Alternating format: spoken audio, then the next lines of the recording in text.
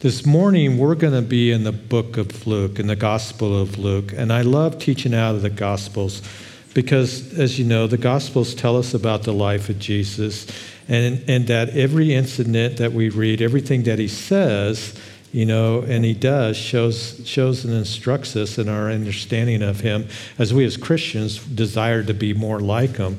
And so, we just better understand his heart towards us as we look at the gospel. So Luke chapter 7, and we're going to start in verse 36. 36 through 50 is what we're going to cover.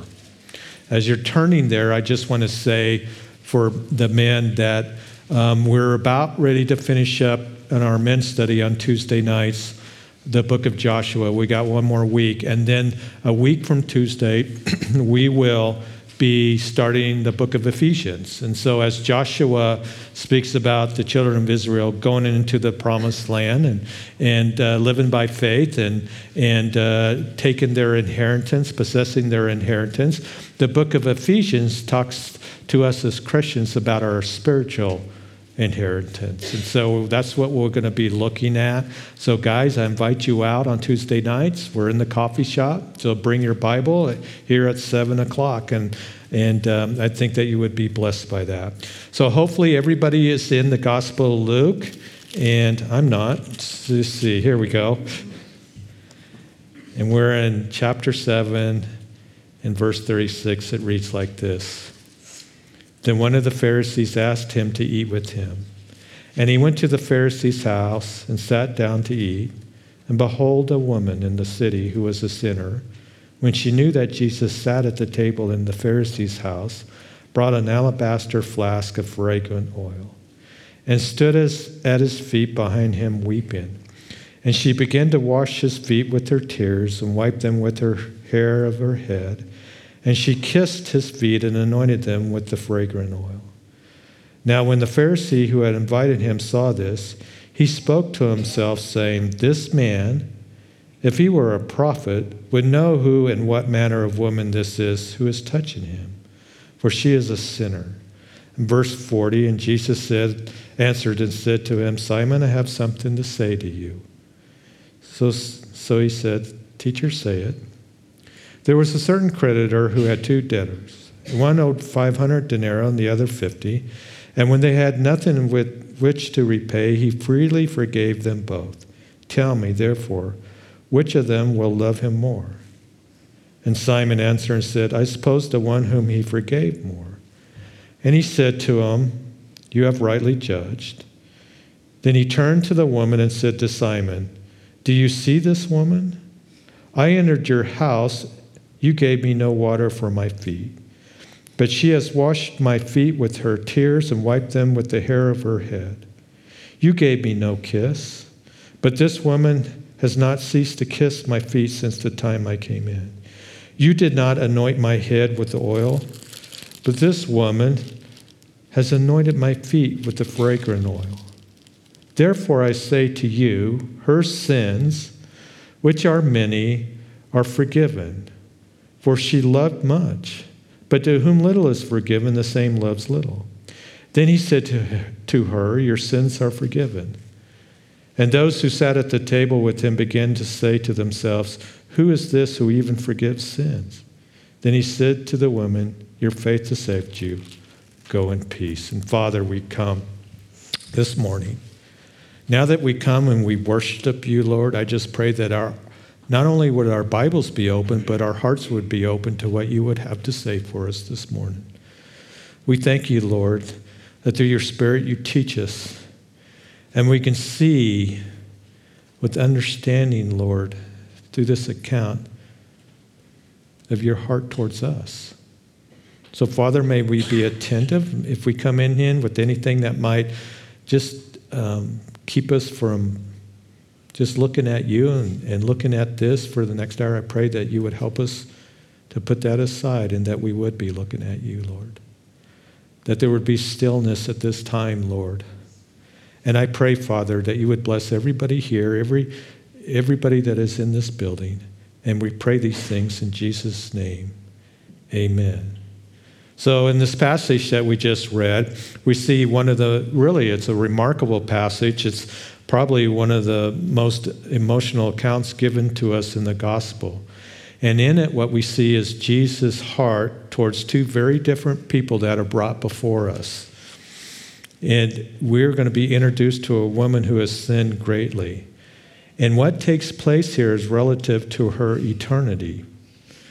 And we can read about others in the Gospels that Jesus came into contact with, others who were healed and others who were cleansed and so forth. And we kind of conclude that these individuals come to genuine faith. But in some cases, we're just not told. But this woman who has sinned greatly in her life, we are told does come to genuine faith. And it is that faith that is a motivation for her devotion and her action towards Jesus that we see here in Luke chapter 7. Her eternal destiny has been affected by her run-in with Jesus, and she becomes a powerful testimony of a transformed life. And she becomes a powerful testimony of who and what Jesus can do, even with the worst of sinners.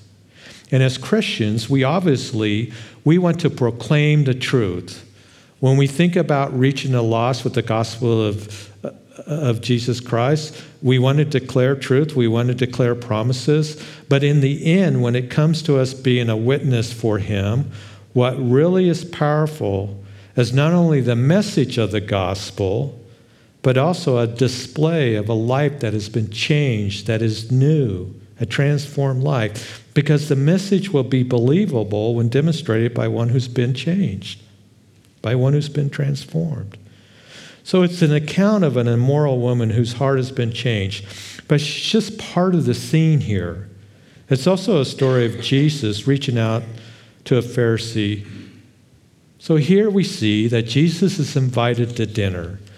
And it starts out in verse 36 again as we read, "Then one of the Pharisees asked him to eat with him, and he went to the Pharisee's house and sat down to eat." So Jesus accepts this invitation to dinner. He's not one that says, "No way, I'm not touching that. No, I'm not going to go over there." Now, somebody might be thinking, why would he refuse dinner with a Pharisee? Well, this Pharisee, whose name that we read his name is Simon, he's very characteristics of how Pharisees were.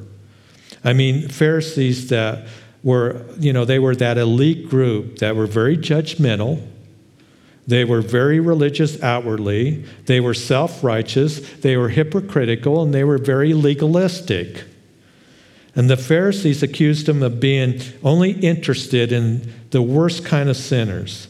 So this is no small thing that Jesus would accept this invitation from this Pharisee. And Jesus knows that Simon and the Pharisees in general have already determined that he's a blasphemer because he forgives sins. And they know that only God can forgive sins. So they hated him for his message. And they hated him because he preached against self-righteousness. And he would heal on the Sabbath. They hated him for that. And he spent time with those, that they considered outcast.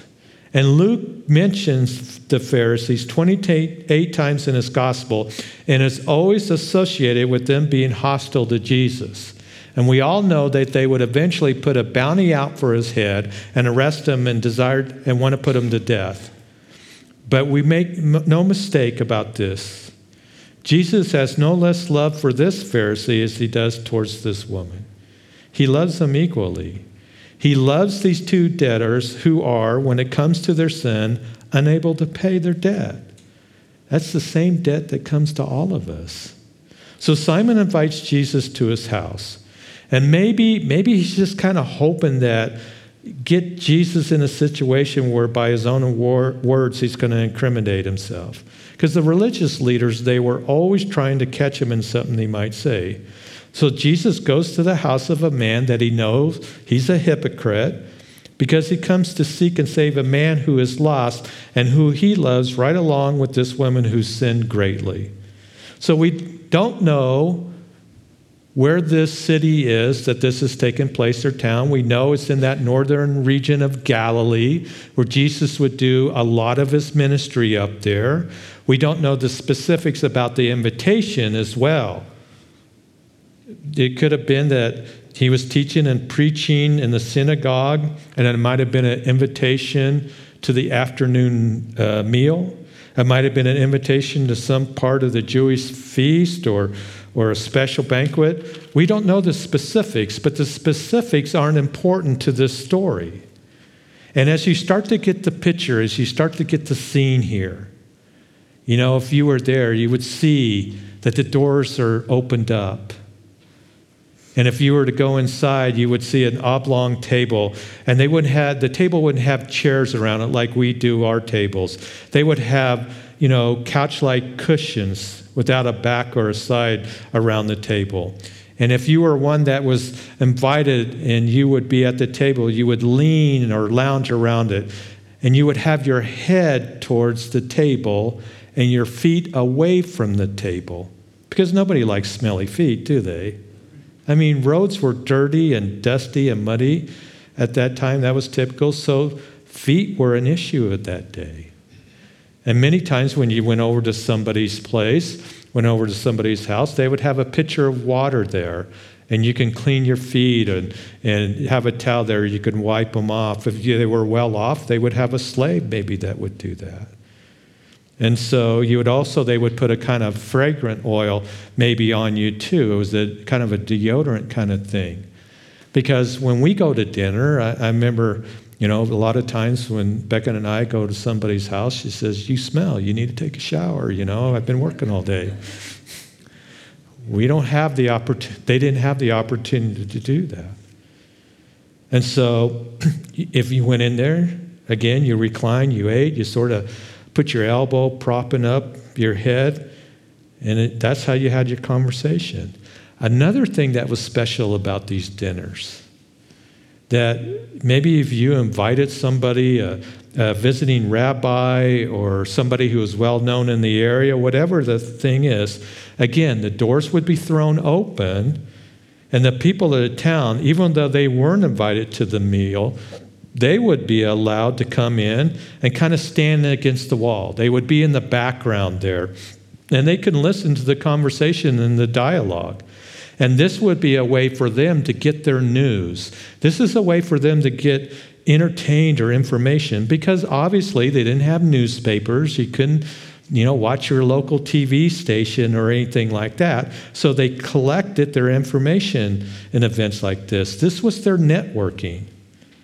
But they would be able to come in, but they weren't allowed to eat and speak. So here you see the scene. It comes further along. The people are there. Jesus is there at the table. And then something happens. We read about that in verse 37. "And behold, a woman in the city who was a sinner, when she knew that Jesus sat at the table in the Pharisee's house, brought an alabaster flask of fragrant oil, and stood at his feet behind him, weeping. And she began to wash his feet with her tears and wiped them with her hair of her head. And she kissed his feet and anointed them with the fragrant oil." Behold. Behold tells us that something's taken place. Pay attention. Something shocking has taken place. It wasn't shocking that the locals were there watching and listening. It was shocking that this very woman, who is a notorious sinner, is there. Everybody knew who she was. She lived in this city, and she's most likely a prostitute. The text doesn't specifically tell us that she is, but whenever you see a description of a woman that said that she was a great sinner or a notorious sinner or anything, that was a polite way to say that she was a prostitute. And I think that she knew that Jesus was there, because she has an alabaster jar with her, that fragrant oil. I don't think she would be there otherwise. And so just picture it, she sees the doors open. She comes into the crowd. She slips in. The people are welcome there, but she's not. This would be an outrage to the purity of the home of a Pharisee for a prostitute to come in there. But what she does is she slips in anyway. And she sees where Jesus is. And she comes in and she places herself at the feet of Jesus. Maybe she's wondering what to do. She has that alabaster jar of fragrant oil. She wants to pour it on Jesus. She's probably wanting to anoint his head with the expensive perfume. And I can't help to wonder if it was the most expensive, valuable possession that she had. These flasks were often given as a daughter's dowry. It would be given on their wedding day. She's probably given up all hope that that will ever happen to her. She wants to give to Jesus, though, she wants to give Jesus the best that she has. She probably wants to pour the perfume on her head, but she stands at the feet of Jesus. And now she begins to weep. She can't control her emotions any longer. It's like she loses control. She breaks down. She begins weeping. And she lets loose what Luther called heart water. And this isn't a fragile woman. We got to remember that. This isn't a woman that you can break down very easily. This is a woman who has learned to keep her defenses up. She has been through a lot of tough stuff, a notorious sinner. And she's used to the remarks and comments of those in the city. And she's used to the condemnation of the Pharisees. And she lets the stares of the men in the city just kind of glance off of her. And she's also a woman who was one that probably had taken most of her life. She had taken the time to put on the makeup relative to her trade. If she was like most prostitutes at the time, she probably had taken alcohol to calm her and drown her sorrows in her life. She had taken the money that the men had given her.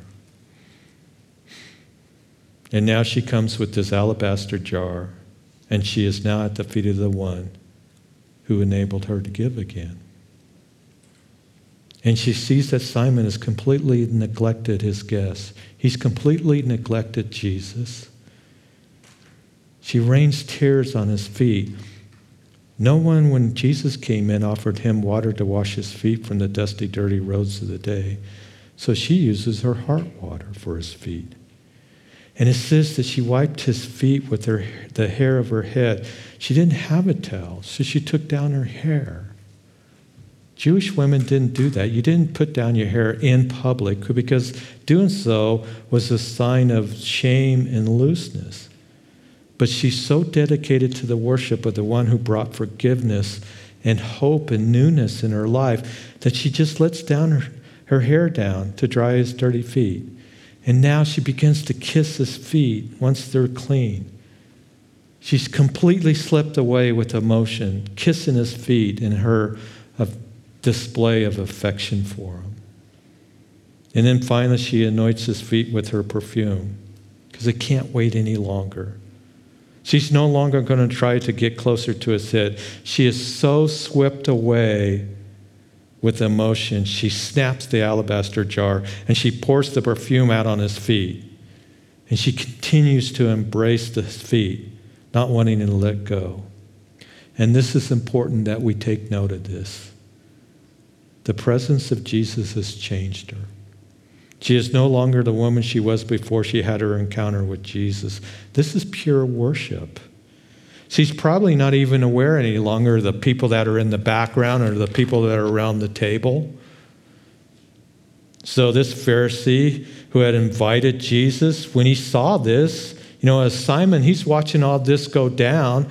And verse 39, he says to himself, this man, if he were a prophet, he'd know what manner of woman this is who is touching him, for she is a sinner. Simon's watching this all go on, and so he doesn't say anything to anyone.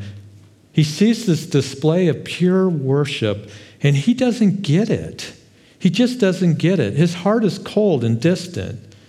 This is all going on in his head. He's thinking about all this. Jesus knew what he was thinking. And the fact that Jesus knew what he was thinking shows he is God. And it's a reminder to us that there is never a conversation that we can keep from God. No deed, no action. There is no thought that we can keep from God. There is no room that is dark enough where he can't see. He knows it all. And one thing Simon is not thinking, and I find this is an important part. One thing that Simon is not thinking, because those who were hostile towards Jesus, the ones who were looking to incriminate him, Simon that thinks that no way he's a prophet of any kind, the Pharisees could never bring themselves to think or say he's a man who is familiar with a prostitute. Nobody ever accused him of that. They wouldn't say that. They wouldn't go there. There was nothing in his life that allowed his worst enemies to go there. They simply couldn't. His life was led where he couldn't do that. And it shows that they couldn't do that. And it shows that they did see his goodness and his purity, that the worst they could say was, he just doesn't know what kind of person she is. He doesn't know, and that proves he's not a prophet. Because if he was a prophet, he would know who and what sort of woman was touching him. I mean, she's defiling him. She's such a sinner that even being touched by him or by her is defiling him. And no doubt this is awkward for Simon. It's awkward that she's even there, let alone that she's the center of attention. So Simon, he's thinking, this Jesus, he doesn't have any spiritual insight. He doesn't have any divine wisdom. He doesn't even know who this woman is. There's nothing special about him. Come on, everybody in the city knows who he is. So he's disgusted by the scene. And he's disgusted by what the woman did. And he's disgusted by what Jesus let her do. But I think in a way, maybe perhaps it was a satisfied disgust because it confirmed in his mind that Jesus was no prophet. So not only has he judged the woman, but he has judged Jesus too. Well, verse 40, it's time for Jesus to say something. In verse 40, we see that he says, and Jesus answered and said to him, Simon, I have something to say to you. So he says, teacher, say it.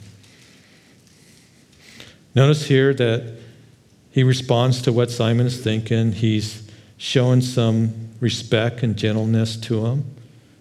The Bible says agape love is to be well-mannered. Pastor Jeff has read in 2 Timothy, as we're going through that a servant of the Lord is to be gentle. And so this isn't a case where he cares only for the woman. He loves Simon as well. And so he just doesn't rebuke him. He doesn't get up all in his face and say, you hypocrite, get the log out of your own eye. He didn't do that. He answers what Simon was thinking. He knew who this woman was. He knew what she was thinking and what Simon was thinking. So Simon, I have something to say to you.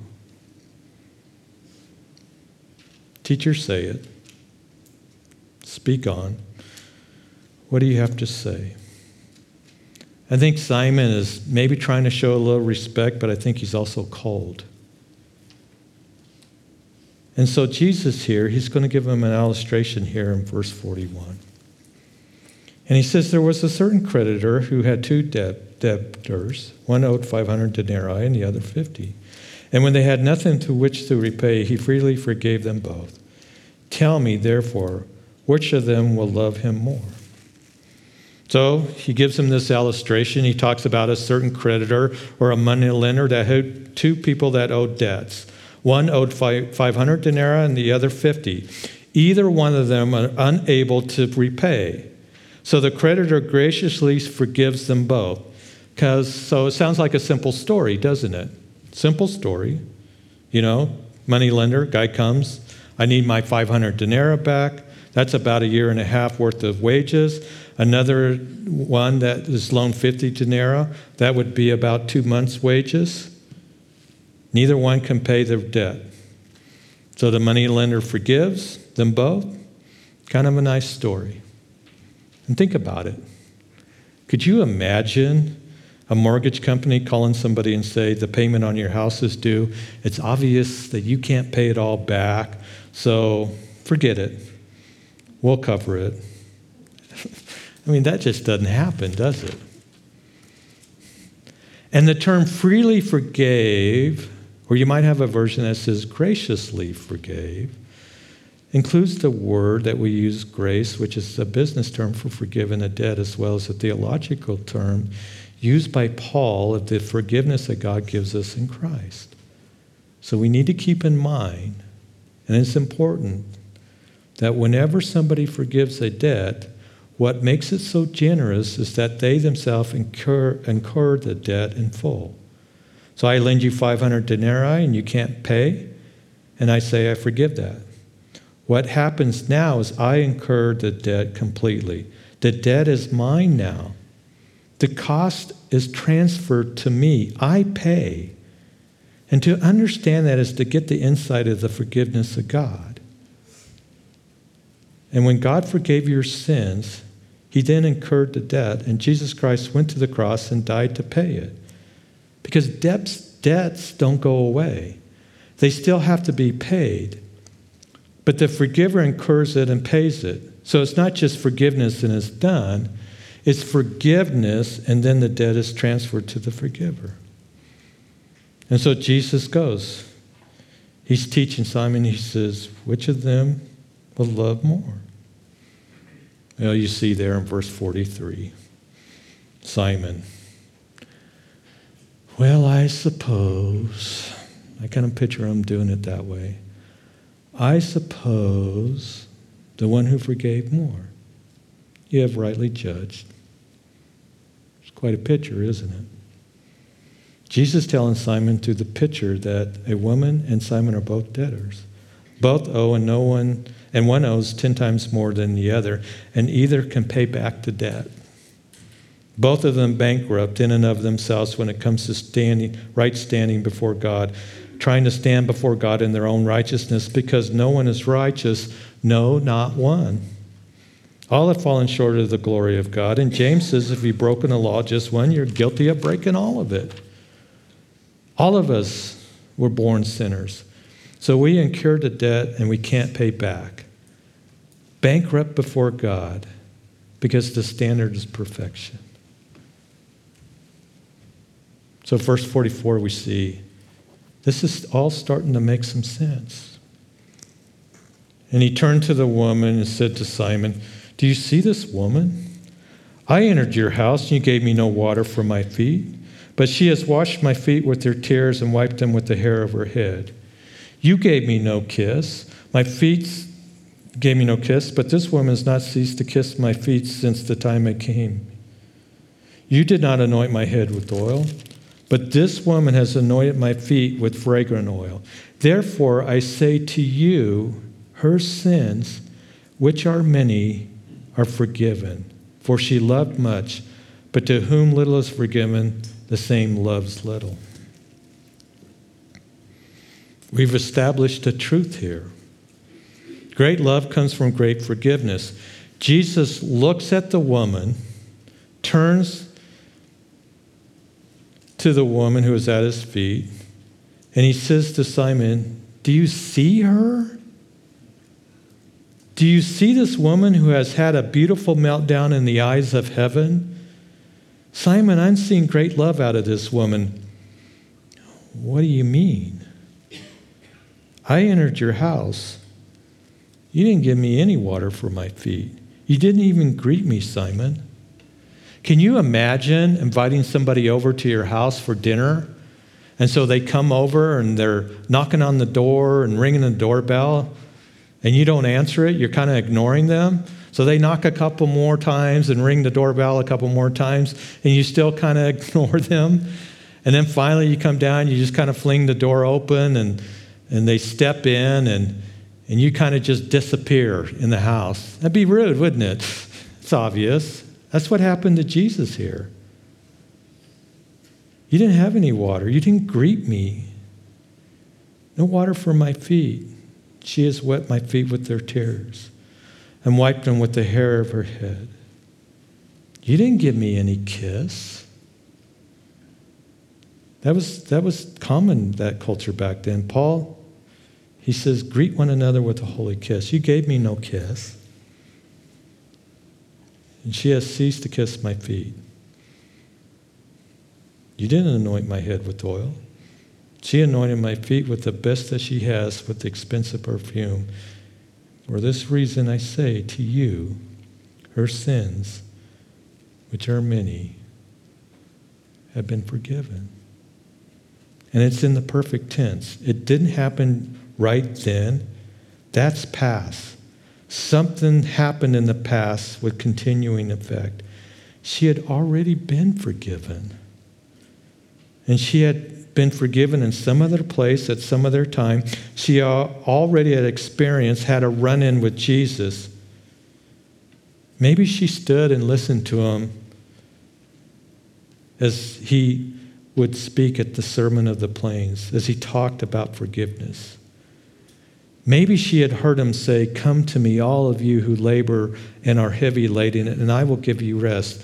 Take my yoke upon you and learn from me. For I am gentle and lowly in heart, and you will find rest for your souls." I can't help to think if she heard that, she's probably thinking, "You have no idea the labor that is inside of me. I don't even know what rest is anymore." Wherever it was Jesus encountered her, she would look into the eyes of the one who had no lust for her, who only wanted her heart. And she had been touched by Jesus in the past. And she had heard something that jump-started her heart again. Something that revived her soul back to life, where she believed that there was forgiveness and there was a new beginning and heaven could be hers. She would never find that with the religions of the Pharisees. She could never find that in the religion of legalism. This woman whose sins are 10 times as much is the one who has much love. So can I ask you a question this morning, Calvary Chapel? Do you see her? She isn't what she used to be. What you should be seeing is a debtor who has been forgiven 500 denarii. And now who's the greater debtor? She's the one loving much because she has been forgiven much. And as we end this story this morning, it says in verse 48, then he said to her, "Your sins are forgiven." And those who sat at the table with him began to say to themselves, "Who is this or even forgives sins?" Then he said to the woman, "Your faith has saved you. Go in peace." Your sins have been and stand today been forgiven. That's the idea. And he says to the woman, your faith has done that. All of that worship comes from the one who has deep regret of her sin. And the ones at the table, they're protesting now, how can he say your sins are forgiven? Only God can forgive sins. Yes. Who do you think he's in? He's claiming to be God. Faith has saved her. It is the faith that produced her love. It is our faith that saved us. Ephesians 2:8-9, for by grace you are saved by faith, not of yourself. It is the gift of God, not of works, lest any man should boast. And so he says to her, because your faith saved you, because you believed, your love is manifested because your sins are forgiven. And he would tell this woman, you go in peace. Go into God's shalom and live there forever. So what level of love do we have? Two things that I can see that here. And maybe there's somebody in this room, or there's somebody that's going to listen to this, is listening to it now or later. And maybe you're a 50 denarii sinner, or maybe a 500. Forgiveness is offered to you as you come to Jesus and you confess him as Lord and Savior and come to the cross because he shed his blood for you. And you might be thinking, I've done a lot of sinning. I'm pretty sure I've sinned the day of grace away. Know this, if you're a 500 denarii sinner, forgiveness is for you, just like it is for this woman, where she had hope and she had changed. And you have the capacity to love much as you come to Jesus. for us Christians, thing that is important for us, a lesson here, is God knows his adoration. He also knows his neglect. He knows our hearts. And I'll speak for me. I'll speak for myself because I've been saved a long time. I remember times where, especially when you first get saved, so excited about the grace that was showed to me. But now that I'm quite a bit older, maybe it's a little easier for me just to lay in bed instead of getting up and seeking him. Maybe because of my doctrine and theology is kind of, there for me and stuff. I get a little lazy about the word. I don't delight in it as much as him. My heart lacks for the things of the Lord at times. I would pray that none of us would ever have the attitude as Christians as I've been there and done that and seen that. That we would be ones that would seek him. That's what we see in this room. Jesus notices the neglect. It's right here. And he acknowledges the genuineness and delight that one has for him. And so may we be ones that delight in the Lord and the riches of his grace. May that be so real to us every day as we seek to be that powerful testimony for the Lord. Amen? Amen.